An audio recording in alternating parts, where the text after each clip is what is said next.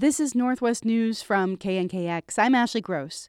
February 1st is a big day for some high school athletes in Tacoma. After months of delay, sports that are usually played in the fall have been given the go-ahead to begin, with safety measures such as face masks. That's exciting news to Juwan Terry. He's an 18-year-old senior at Lincoln High School who plays cornerback on the football team.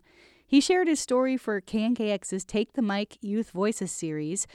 Juwan says he's kind of skinny for a football player, but he hasn't let that stop him. I always been skinny, but it's just one thing. I had heart. That's one thing.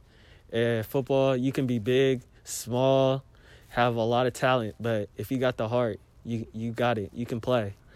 I had heart, and it's a little, I call it swag, confidence. So, yeah, I always had confidence in my game and try to just play.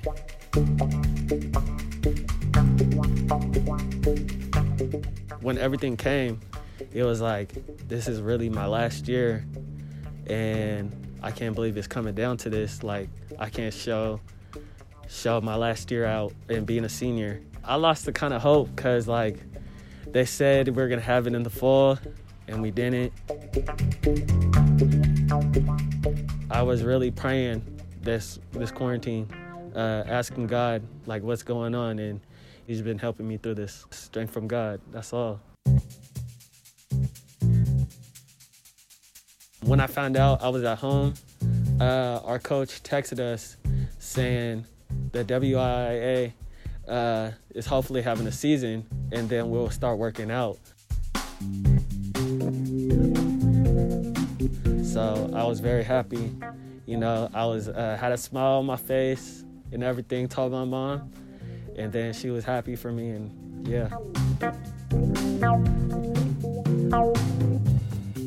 It's a little bit weird, but I'm gonna make the best of it. That's one thing. I think we had enough quarantine, and then we were just, I think we're ready to play.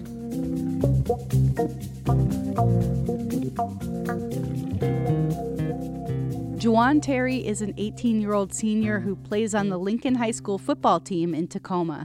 His story is part of KNKX's Take the Mic Youth Voices project.